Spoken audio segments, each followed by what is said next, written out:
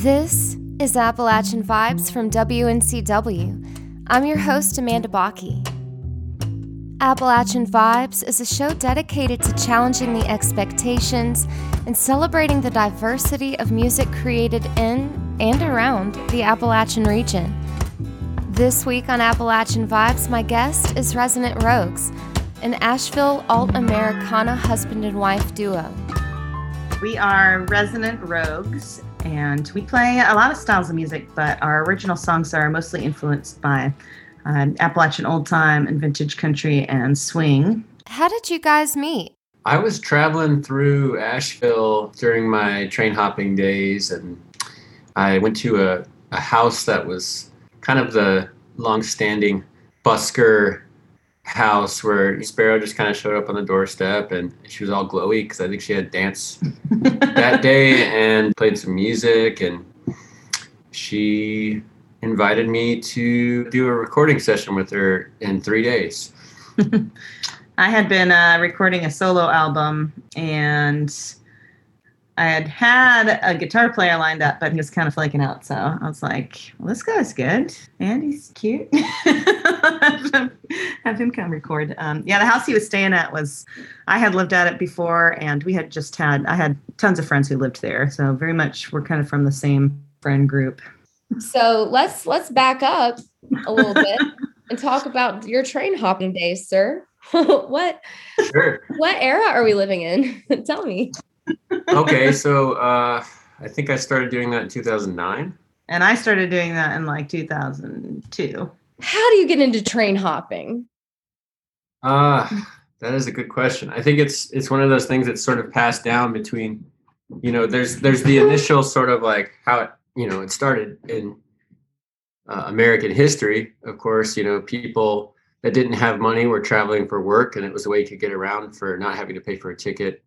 But there's sort of another culture that kind of evolved, which is people that just chose that lifestyle. They weren't really happy with sort of the mainstream status quo of how you're supposed to live your life, and they saw some freedom in that. And but for me personally, I just had friends who were doing it, including my sister, and started doing that when I was 18.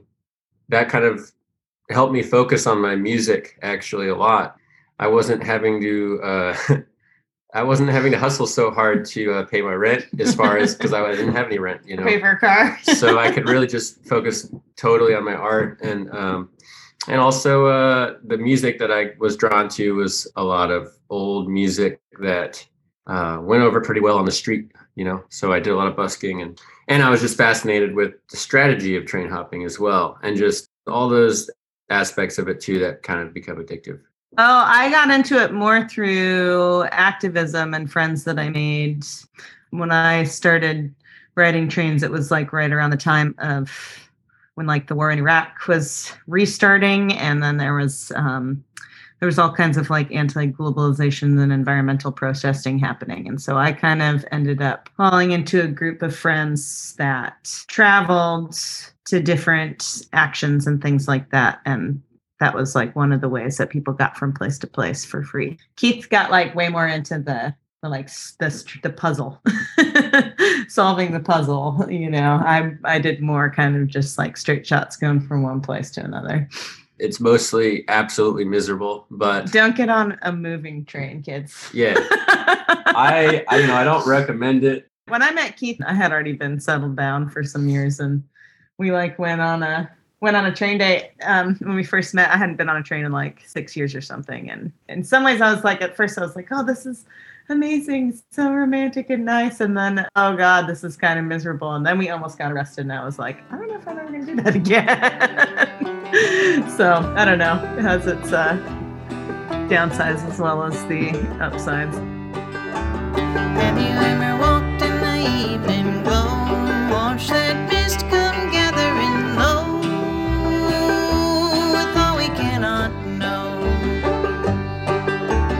Have you ever seen the winged ones fly faster than their supper out of sight into the night? Well, dusk and dawn we travel on, where past and future live as one. With what's been done